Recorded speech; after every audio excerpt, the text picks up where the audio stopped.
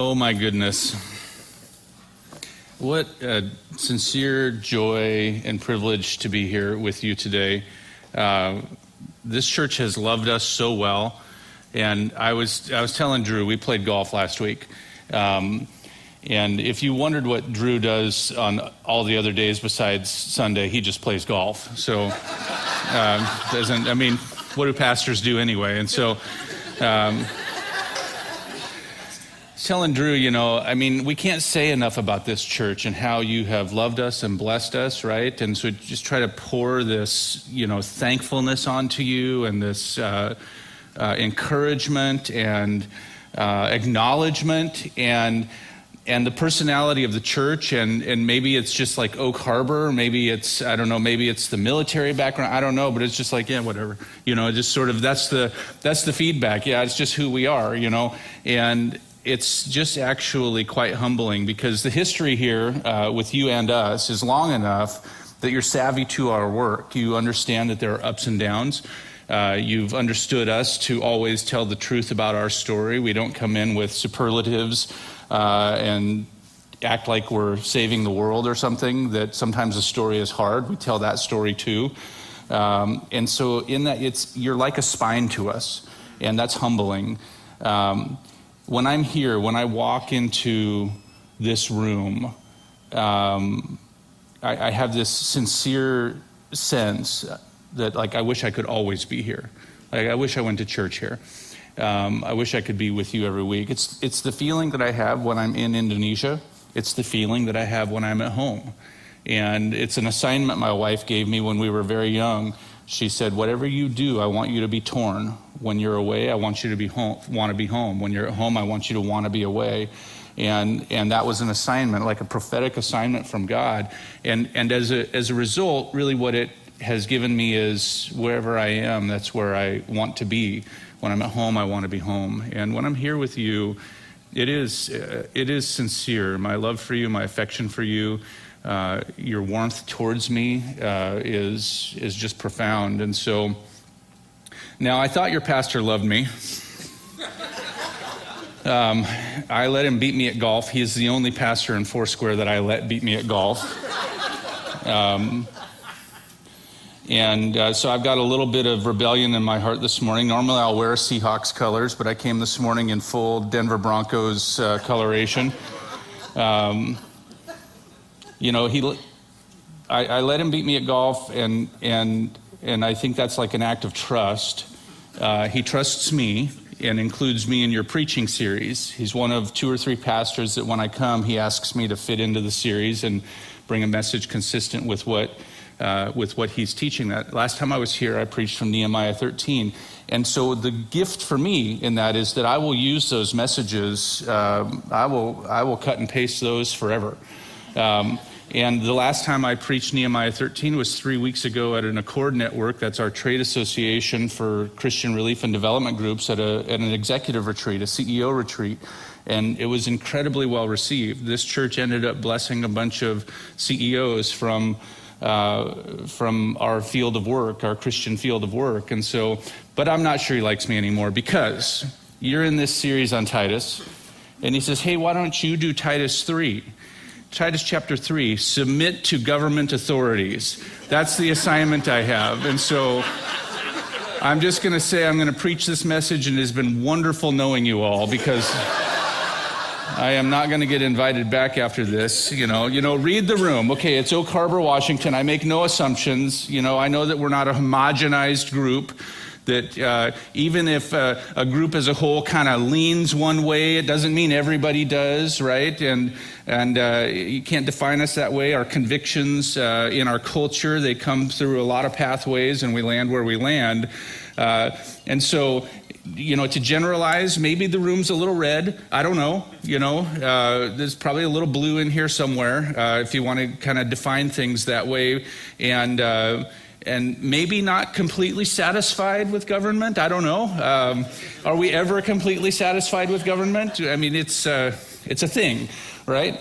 But then this community, so informed by the military, and and with this deep cultural understanding of up and down authority, probably more than anybody else in the world knows. In the church, we call it a blessing structure.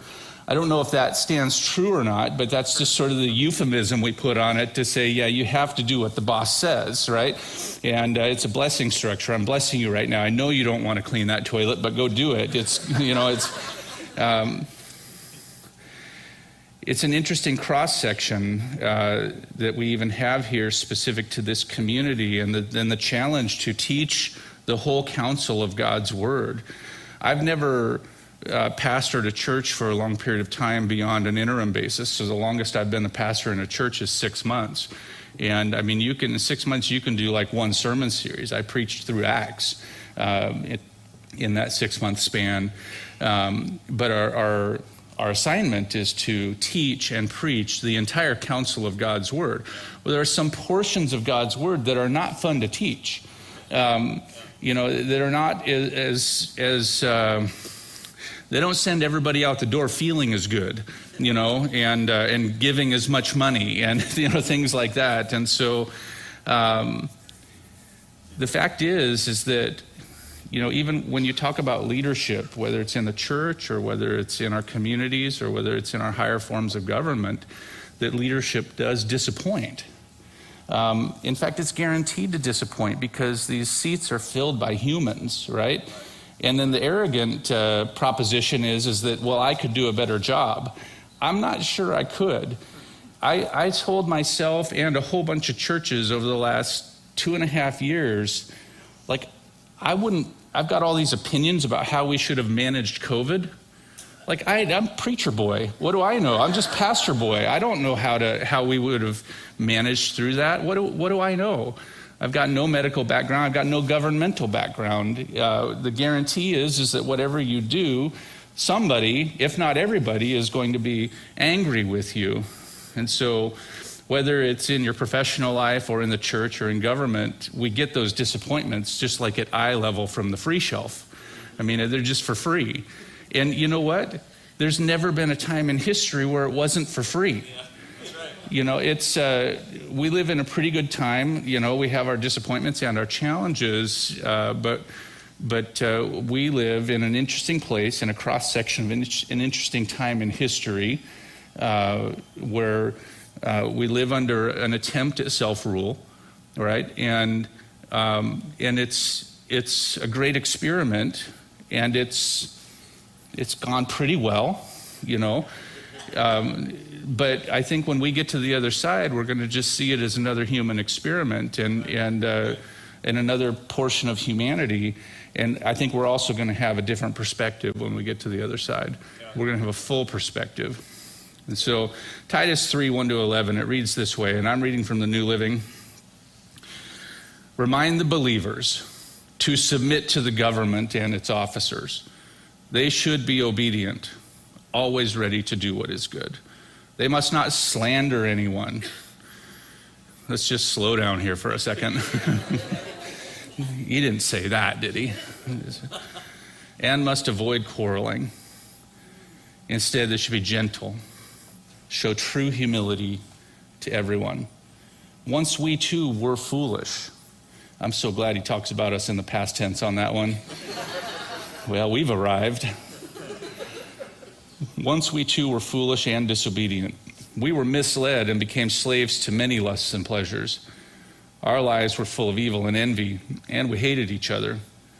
But when our Savior revealed his kindness and love, he saved us. Let me paraphrase that. But when God our Savior revealed his kindness and love, it changed everything. It changed everything.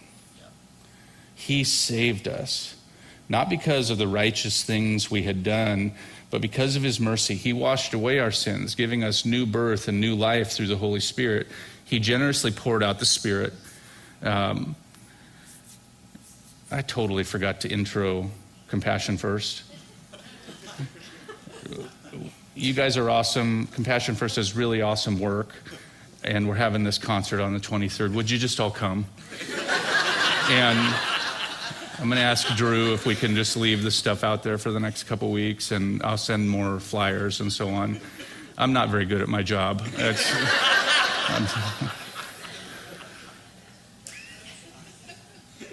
Because of his grace, he made us right in his sight and gave us confidence that we will inherit eternal life.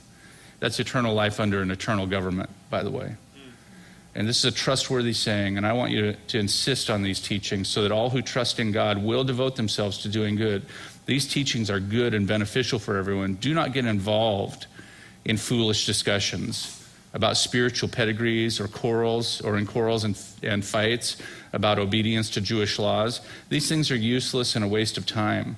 If people are causing divisions among you, give them a first and a second warning. And after that, have nothing more to do with them. For people like that have turned away from the truth, and their own sins condemn them. It's actually an amazing passage of Scripture, and it's quite beautiful. It's a sermon series on its own, and don't worry, by saying that, it doesn't mean I'm going to go tremendously long. But if this were an intro, this is what stands out. Submitting to government authorities, it's one of those hard teachings. And when the Scripture is in alignment with the things that make sense to me, there's more harmony. When there's an alignment with our sensibilities or our knowledge, even if you're rebellious, the wisdom passages make sense, right? And so you can be in rebellion to God and read the wisdom passages and know that they're right. We can embrace that we are sinners and that God is perfect, and that there's a mysterious, grace-filled thing that happens that closes that gap, and we don't understand it. We're never going to know the full mystery of that, but we can kind of wrap our heads around that kind of acceptance. We have no problem aligning ourselves as imperfect humans to a holy God, knowing that he is the one that overcomes the incongruities, not us overcoming the incongruities to be aligned with him. It is when he asks us to align with things that are unholy that it becomes confusing. And this passage, and the passages that systematically concur with it in Scripture, aren't just talking about the big authorities, the president and the Senate, and it's talking about the small authorities too. It's talking about all authorities. In fact, it's somewhat tilted to the smaller authorities in its addressing. It's from the president to the alderman to the dog catcher. And that guy that pulled you over last week to give you a traffic ticket, and you realize it's the snot-nosed kid that grew up next door that you never liked. It's that guy. And for some reason, somebody gave him a badge. It's a hard teaching for a number of reasons. First, it tests the absolutism of Scripture. Do God's laws ever conflict? That's an ethical question, and it's a whole semester in Bible college. You've got non-conflicting absolutists who believe that God's laws never conflict, and then you've got graded absolutists, which is what I am. And I would say that most sensible people are. But the non-conflicting absolutists, they're like the Pharisees. They think that the graded absolutists are heretics, right? And so I'll just walk out my heresy here in front of you. There are times, if an authority says, take this gun and shoot this person, you now have a conflict, right? And you have to reach for the higher truth and God's will in that moment. For example, can we agree it would be very hard to be teaching this passage right now if we're of fighting age living in Moscow at this moment, right? It'd be a very, very hard teaching. So let's just get it out of the way that the preacher doesn't know everything, and that there's an absolutism that's sort of hard to grasp, but the temptation is to dismiss portions of Scripture, and we're seeing that in our culture right now. We're seeing it in the church. We say, well, we're going to actually carve out and dismiss these portions of Scripture because they're not culturally acceptable in this time, and that's the slippery slope. And so So we confront ourselves as we face the Word of God. And the thing is it's difficult as well because it bumps up against some of our sensibilities. Should I have to submit myself to somebody who does not submit themselves to God? Should I have to submit myself to an unholy person? Should I have to submit myself to someone that I think everything they're doing is going the wrong way? And it gets into a little bit of a reset on what it means to be a New Testament believer, even a New Testament church. And I'm sure that I've said this here before. One, I really like things when they go my way. I really like my way. And if you would like to be evangelized to my way of thinking, I'm happy to tell you about it, right?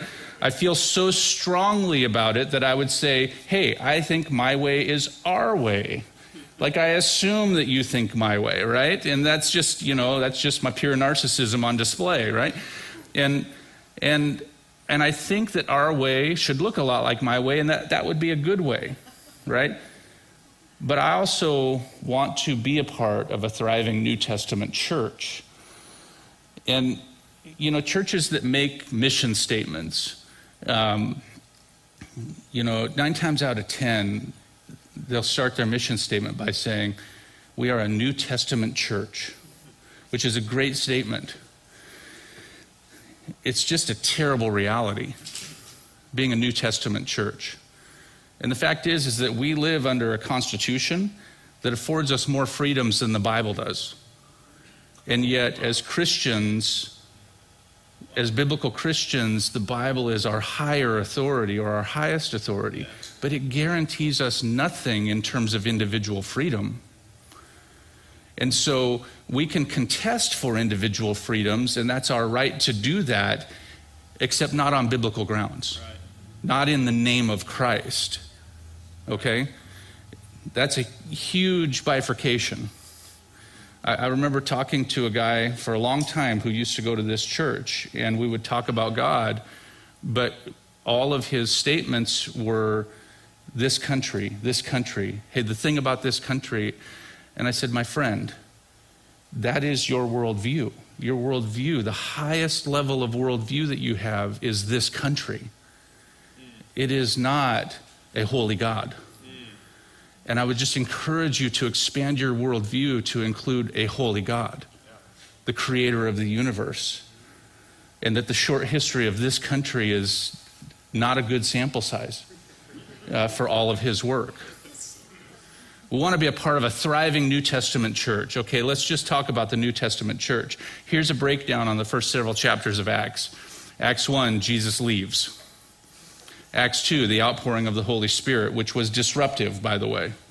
Acts 3, Peter heals a guy, and he may or may not have started trash-talking the religious leaders. Acts 4, Peter and John get called to the principal's office. Acts 5, Ananias and Sapphira get beamed up, and the apostles are off to the principal's office again, this time thrown in the clink. Acts 6, dealing with disgruntled older people, and the beginning of organized Christianity. Where did organized religion start? Acts 6. Acts 7, Stephen is stoned to death. Acts 8, the church is scattered. They had 15 minutes of kumbaya in Acts 4. 15 minutes. We say we want to be a New Testament church. I think we're carving out that 15 minutes and saying this is what it should look like. Everybody sells their stuff. Everybody shares. Everybody loves each other. We hug all the time. 15 minutes. Acts 8, completely disrupted. The church is scattered. The greatest period of growth in the church in history. We want to be a New Testament church. Here's the thing. Historically speaking, we do live under some very special circumstances here. And to be protective of those circumstances just makes sense. And the thing is, as well, there's no question we are watching it change in front of us. And when it comes to things like this teaching, as we watch things change in front of us, when it comes to submitting to government authorities, I'm glad Paul gave a full exposition, because what he says here is actually more fully written out in Romans 13, and it's actually quite beautiful. And it lends to 2 or 3 realizations that I hope that we could all hold on to. And the first is this: we serve a transcendent Savior. And we see it in verses 3 to 7. What does that even mean? And what does it mean for us that we serve a transcendent Savior? It means he's above it all. And we should be too. We should be above it all. But when God our Savior revealed his kindness and love, he saved us not because of the righteous things we had done, but because of his mercy. He washed away our sins. What does this have to do with submitting to government authorities? Except that he changed everything. Paul goes right into things that are bigger than us. He goes right into things that are so far above our heads and bigger than the subject at hand. New birth, new life, the Holy Spirit, eternal life. Our little situation now versus eternal life. He puts it in perspective, in the perspective of eternality. You know, it's not like Jesus didn't confront these things, by the way. In fact, he was constantly dragged into these conversations. And quite frankly, note that the followers of Jesus, the closest followers, were always trying to drag him into political power. Always. They were so convinced that he was going to be the one that would throw off Rome, that they were going to be subjugated to Israel, and that instead of the other way around, he was going to fix this thing. And he kept saying, no, I'm not, no, I'm not, no, I'm not, you don't get it, you don't get it. Right up to the cross. And after the cross, after they had to embrace the fact that he died and resurrected himself, kept all of his promises, and said, this is not how it's going to go down. They had this overtime with him. 40-some days of overtime with Jesus. Bonus days. And they spent some of those days elbowing him in the ribs and saying, you going to do it now? Now is when you're going to burn this thing down? And he was so tired of the conversation that he just changed the subject and said, that's my Father's business. I'm sending you the Holy Spirit. Yeah. You're going to need the help of the Holy Spirit. Because there's this guy, Paul, coming along. He's going to say things like, submit to government authorities. You're going to need the help of the Holy Spirit.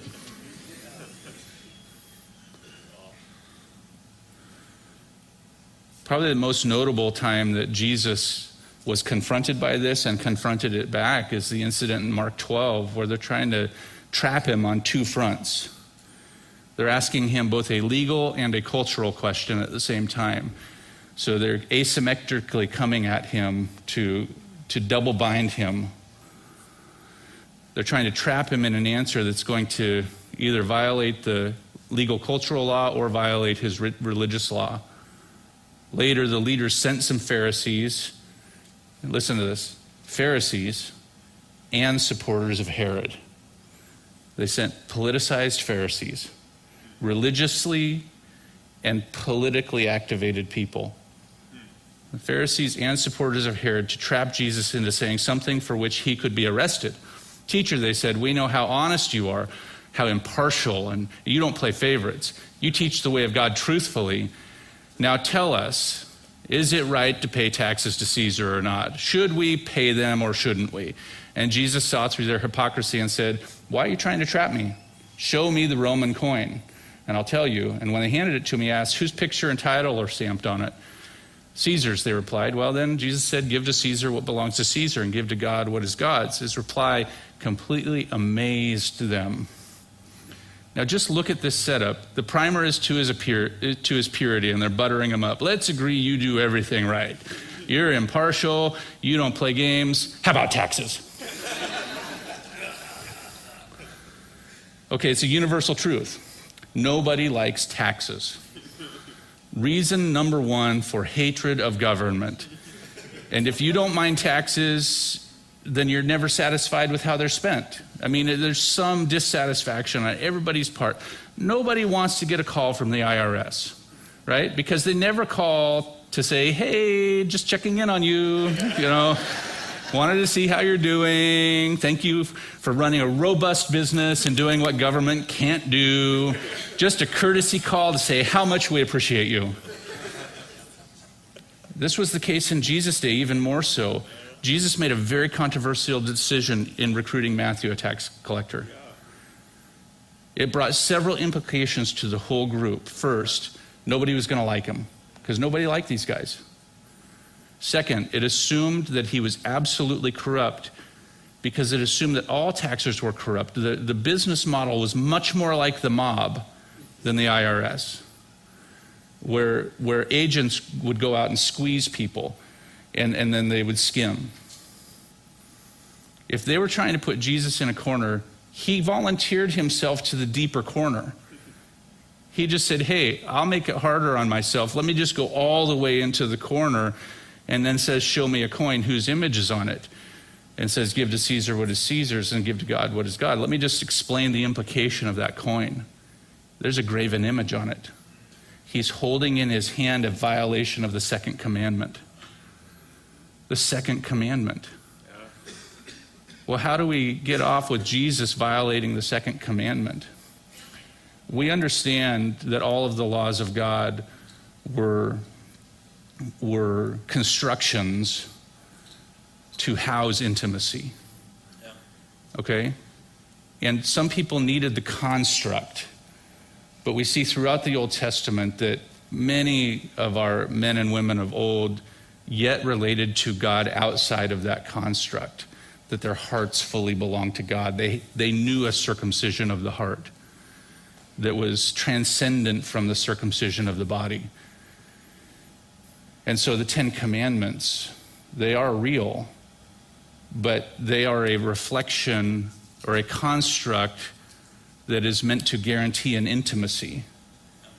And so Jesus, while holding this coin, violating the second commandment, is not violating the law of God because his heart is fully God's. A friend of mine, an old friend, Betty Drebus, explained it to me this way one time. She said about the law, because here's the thing with the law. Laws beget more laws. That is a historical fact. You write a law, there's going to be layers of laws on top of that law. The same thing is true with the religious law. And the Pharisees, the work of living that out from their clothing and the tallits on the clothing and the phylacteries on their wrists and foreheads that signified the knowledge of their head and the work of their hands, but not a circumcision of the heart.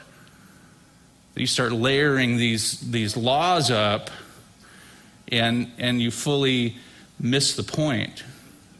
Betty would say, it's like this. You tell your child not to touch the stove when it's on because it'll hurt them. But then to make sure that it never happens, you unplug the stove. And then to reinforce your point, you put a gate at the kitchen door. And then to further reinforce your point, you change the locks on the house so you can't even get into the house. That's what the law upon the law does. When the point is, I do not want you, my dear 3-year-old, to burn yourself. It will hurt so badly.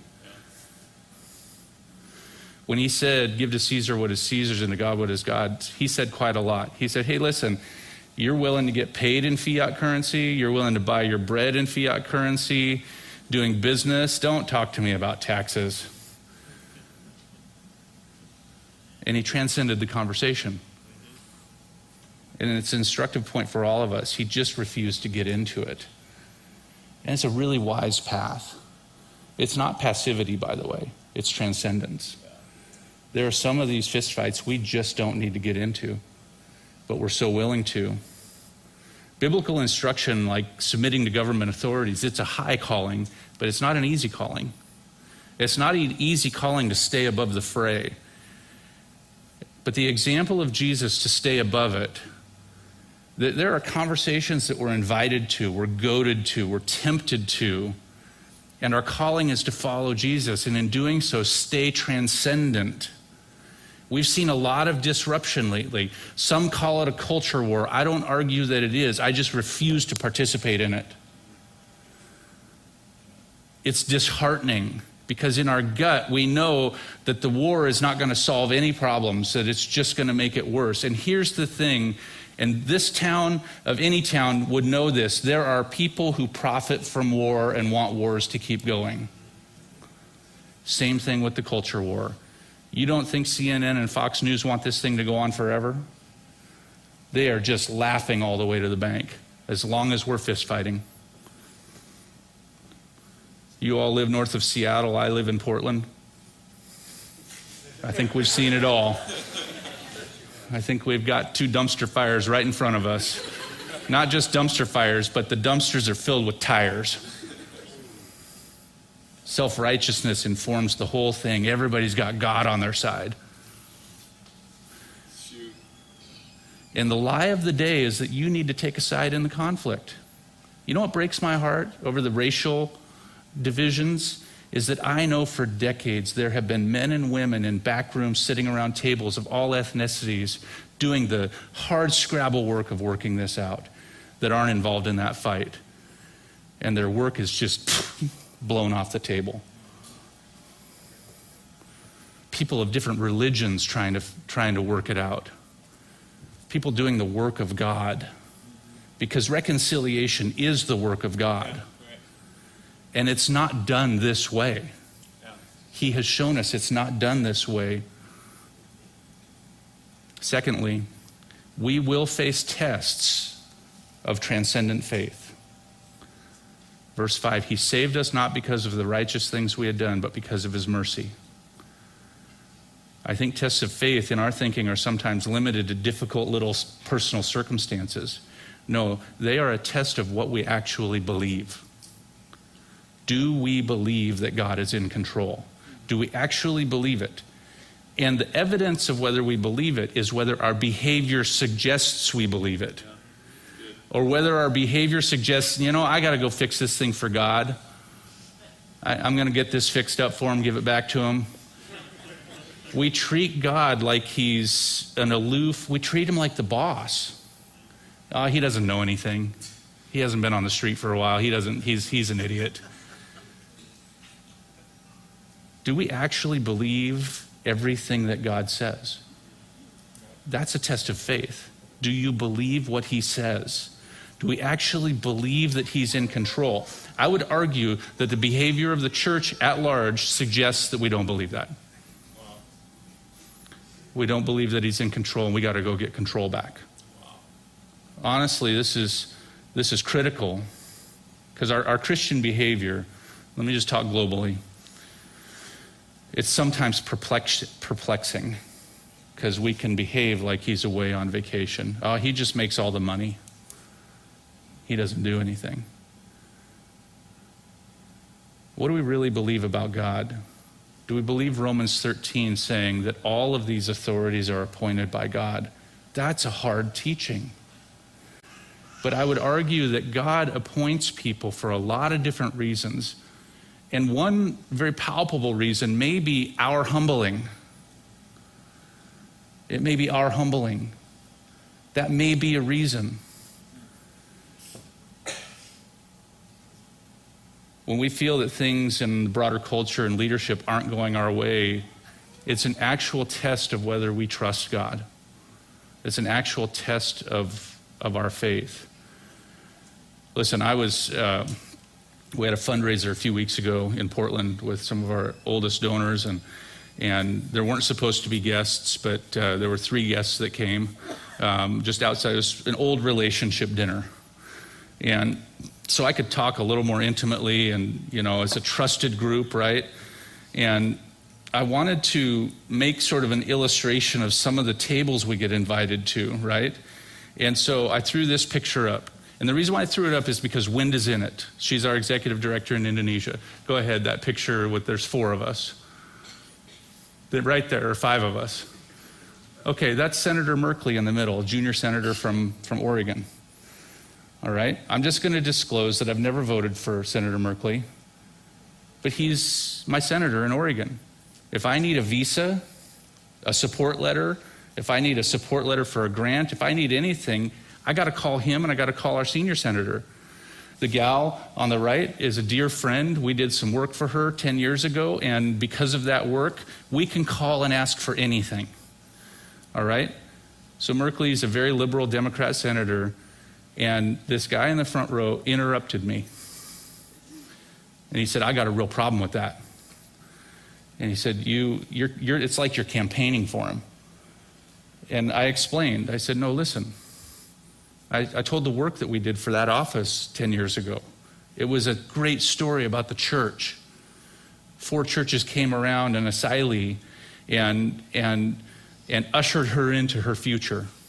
Great story about the church. And I thought he was satisfied. But then afterwards, right back to the same conversation. And then he had a third conversation with my father-in-law. And my father-in-law said, no, I got him settled down. It's good. And then he sends me a scathing email. This was my point, by the way. I want to make my point. I say, hey, listen, I've had meetings with a lot of really cool leaders. Some I'm aligned with, some I'm not aligned with. And honestly, some of the people that I'm not aligned with, I've liked a little better. They've been nicer people, you know. But if I had one last meal to have with any leader on the face of this earth before I died, this is the leader. Go to the next picture. Her name's Ibu Suzy. She's the community leader in the Ranka Cemetery, the poorest place I've ever been. Little Muslim lady who lets us in, lets us come into her house, who has authority in her community. And we say, hey, can we come in here? And we're coming in the name of Jesus, by the way. And she says, come. What can we do for you? How can we serve you? What can happen here? That's the most important leader on the face of this earth right now. Because here's the thing. If she comes to know Christ, if I believe the scriptures literally as I presented this morning, this script flips. The last will be first will be last. We're working for her in heaven. So I want dinner with her. I want her to remember my name when we get to the other side. And let me tell you something. This illiterate, uneducated woman is somebody's authority who I submit to. I do not do anything. We do not do anything in the Ranka Cemetery without her permission. And as such, it is blessed.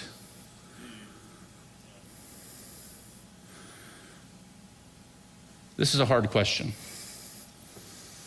It's a hard one to answer honestly, but what is our evangelical reputation in the broader culture right now? And is it an earned one? And I would look at this church and say, where the people of this church are concerned, I would say, no, it's not earned. I think a lot of it is perpetrated by self-appointed loudmouths, okay, who don't speak for us, but for some reason they think they do. Much of the church reputation is affected that way. I was talking to a pastor a couple weeks ago who was just struggling with his church. They wouldn't let him move a piece of furniture, his church council, and they're just mean to him. And he asked them honestly one day, he said, what do you think the community thinks of you? And they answered honestly with pride. They said, they probably think that we're angry and mean. And they wore that like a badge of honor. And let me just suggest that might be missing the point. The Titus 3 Cliff Notes are a Cliff Notes version of Romans 13. Everyone must submit to governing authorities, for all authority comes from God. And those in position of authority have been placed there by God, so anyone who rebels against authority is rebelling against God, what God has instituted. Paul, could you have just put the pen down? And they will be punished. For the authorities do not strike fear in people who are doing right, but in those who are doing wrong.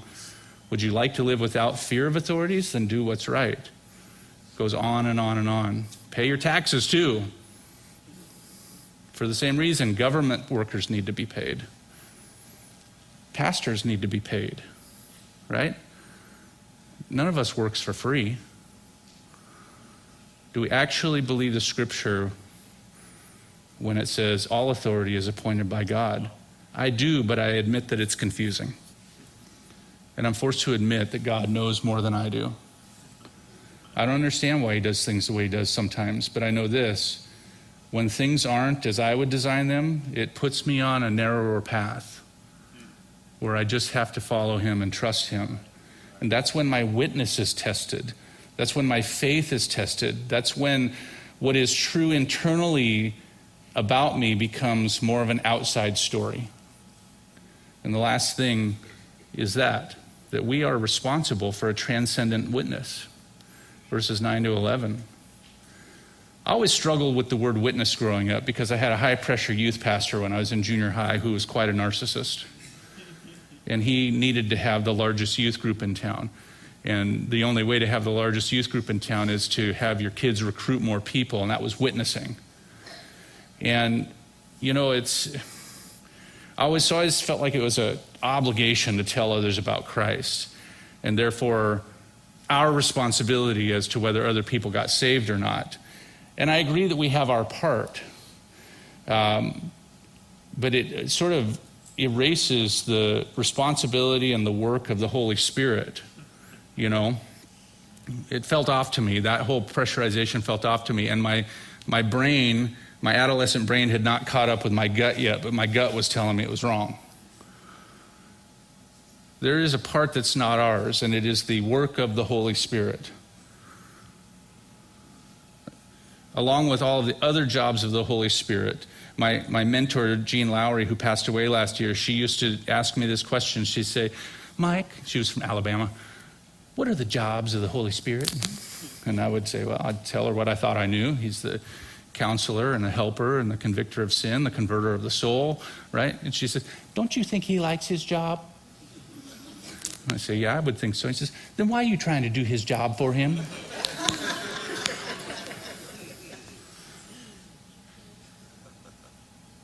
It's more focused on how we live our lives and the story that our lives tell as a result. Does it tell a transcendent story of hope?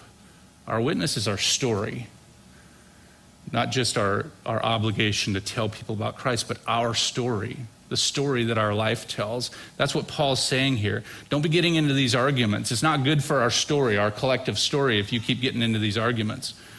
It's a distraction to the good that God is asking us to do. And after a while, it gets destructive.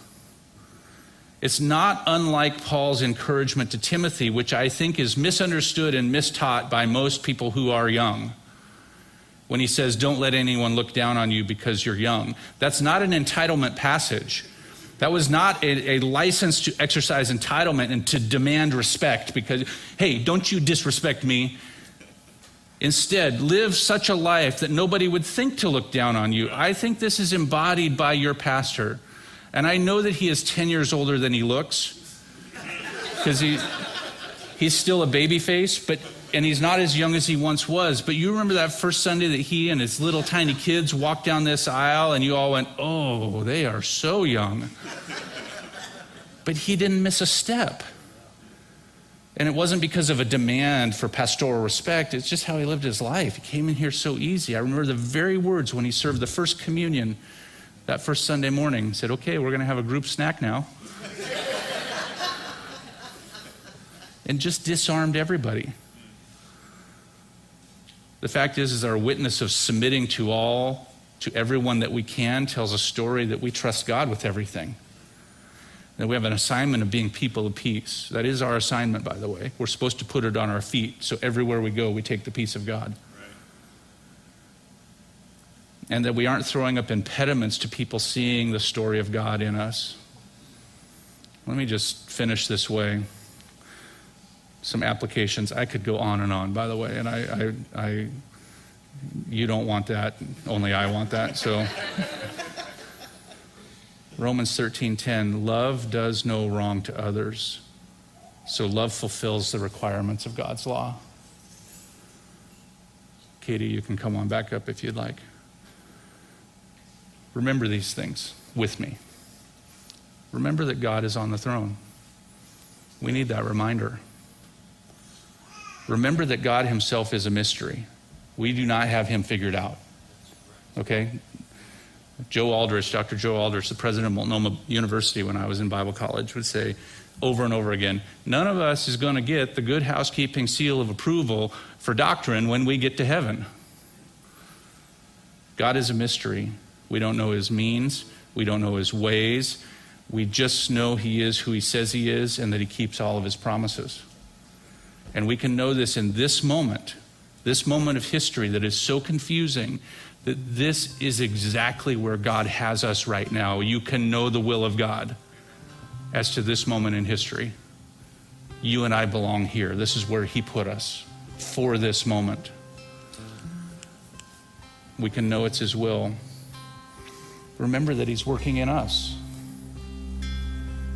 And remember that we are his messengers of hope. And frankly, we're not just messengers of hope. We're the messengers of all of his attributes. That's our story. There's so much more here. Just the fact that you might have an interaction with a person in government, and that you might be the only point of kindness that person knows in an entire day is so valuable. You are the only salt and light. You're the only city on a hill that they cross over with. I wish I had included a picture of a meeting we had with the Surabaya City Police a couple months ago, where a bunch of Christians without hijabs sitting around a table, and this woman, Muslim woman with a hijab, who was the head of the investigative directorate for women and children. And she knew she was outnumbered there. And for us to say, we are submitted to you. We are not going to do anything outside of your authority. We are only here to support you. Is there anything we can do for you? In the words of our friend Shirley Lamoureux, all is grace. I have an intractable situation in my life right now. And I have God telling me, what makes you think this situation is apart from my grace and that you don't get to have my grace on this situation? What makes you think you get to hold back forgiveness in this particular situation? I'm reminded of a Christian author that is a friend of mine who sold millions and millions of books. And his publishers sued him and claimed that they wrote the story and that he stole it from them. And I remember sitting having lunch with him, and it was going to come to a judgment that wasn't going to be completely favorable for him. He wasn't going to walk out with everything. He was going to lose something. And the something was going to be millions of dollars. And I said, how do you feel about that? And this is what he said, and I'm amazed by it. He said, this is just something that they have to do. They feel that they have to do this. And that's all he had to say about it. And I think it'd be easier to say if I had millions of my own dollars, but it's something of yours that's being stolen, and he still had grace. Father in heaven, we come before you, and above all things, we just find ourselves in desperate need of you. And even when we're confronted by the hard teachings of Scripture, we find your grace.